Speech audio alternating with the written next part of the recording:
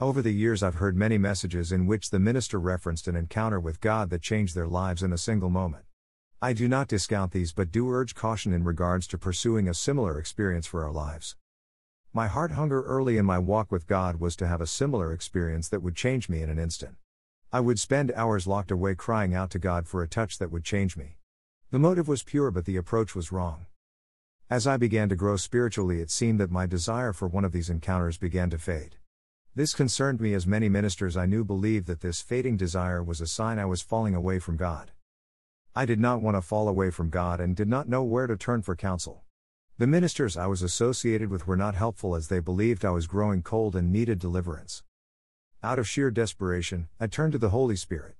We spent many hours together and He showed me that these experiences that had so excited me as a young Christian were not the normal way He works in an individual's life. The Holy Spirit encouraged me to spend time doing deeper research focused on the experiences that I had been hearing about. What I found shocked me. It became clear that the majority of these miraculous encounters were preceded by weeks, months, and sometimes even years of seeking God. We looked at them as moments in time where the Holy Spirit miraculously fell on a person. Most were encounters that followed an intense time of self-preparation. Many of us look for an experience with accompanying physical manifestations. If these are not present, the majority will question if the Spirit moved during service. 6. For to be carnally minded is death, but to be spiritually minded is life and peace. 7. Because the carnal mind is enmity against God, for it is not subject to the law of God, neither indeed can be. 8. So then they that are in the flesh cannot please God. Romans 8:6-8. A carnal mind is one that is focused on the input received from the 5 physical senses. I do not discount the fact that there will sometimes be manifestations of the Spirit resulting in people dancing, falling, or even shaking in a service. If our focus is on these manifestations, we have become carnal. Paul exhorted his readers to fix their attention on things that cannot be seen. 2 Corinthians 4:18. We do this by fixing our attention on the Word of God. This will require us to stop being so fixated on experiences resulting in physical manifestations.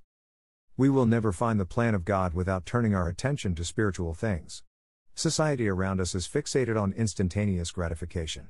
Unfortunately, many Christians have adopted similar fixations on instant results. I recently saw a product review in which the author was complaining because a product arrived in 2 days instead of the promised one. There had been a storm in their area that caused the delay. This did not stop them from writing an extremely negative review berating the company for not fulfilling the order with next day shipping as promised. Many Christians seek an encounter with the Holy Spirit just as I did early in my Christian life. They run from meeting to meeting seeking that single touch that will change everything. I've even seen ads for impartation meetings with an associated promise that attendees will receive an anointing able to shake the world. We need to take a fresh look at the 4 stages of growth in regards to the human heart as described in Mark 4. Moving from one stage to the next will take time. No shortcut exists that will allow us to bypass the required hours needed to be locked out of sight with the Holy Spirit, allowing Him to teach us from God's Word. We will find the Holy Spirit to be a faithful guide if we look to Him. He will direct us step by step into the plan of God. Spiritual growth can be accelerated but in most cases will require time. Time spent in prayer and meditation on God's Word is never wasted. Thank you for stopping by today. If this post has been a blessing, please share our blog with your friends and family.